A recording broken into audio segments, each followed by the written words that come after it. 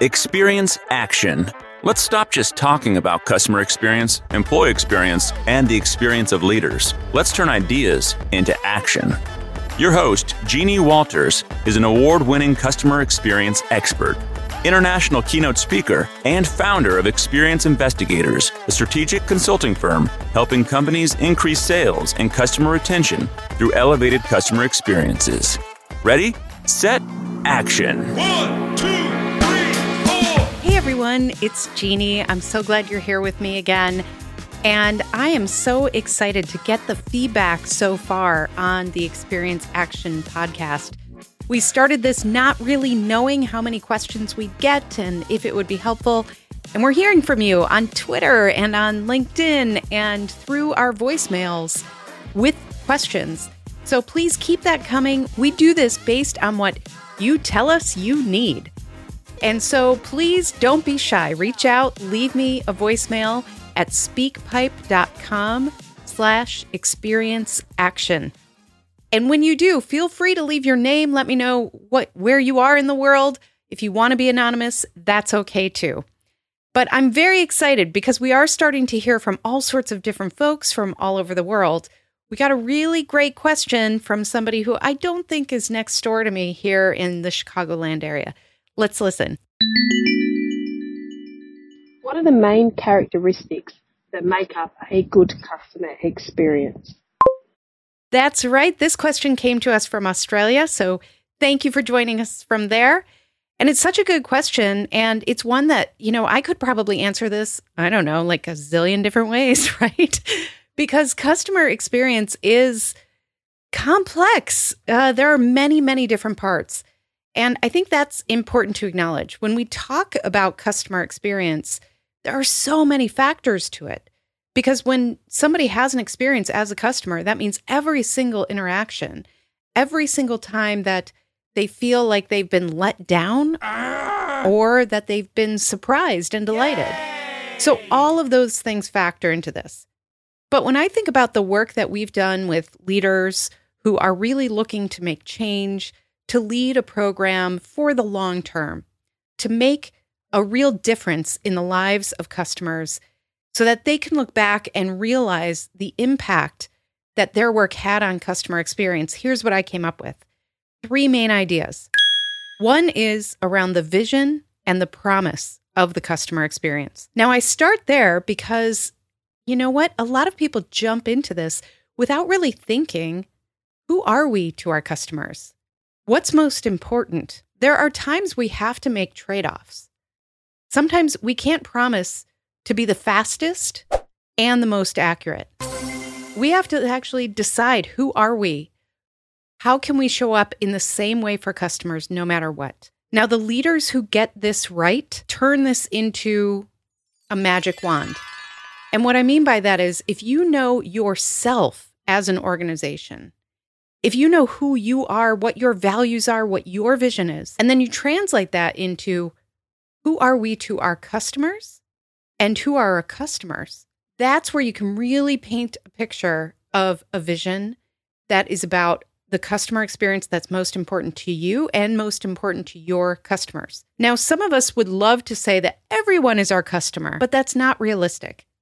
So get really clear about who your customers are and how you can best serve them, along with what is your promise. Because every interaction that they have, their perception walking away from that will be based on what was their original expectation. And those expectations are built on the promises that you make. Those promises are in your marketing, in your branding, and just in what you promise the customer. So think about first the vision of who you are as an organization, who your customer is, and how you can connect those through a promise that you can live up to every time. So get really clear on that.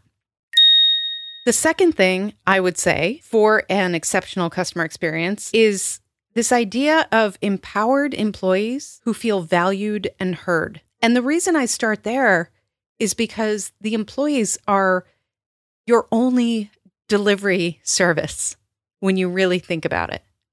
We can have all the automation in the world. We can digitize everything. We can talk about digital transformation and machine learning and all of these amazing things.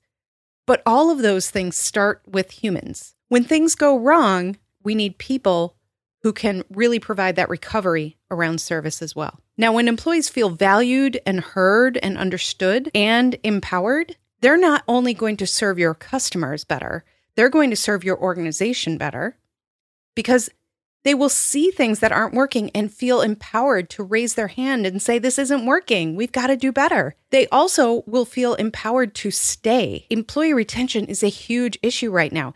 If we can keep employees longer who are invested in the idea of the vision and the mission and living up to those promises, then that's something that will serve us long term.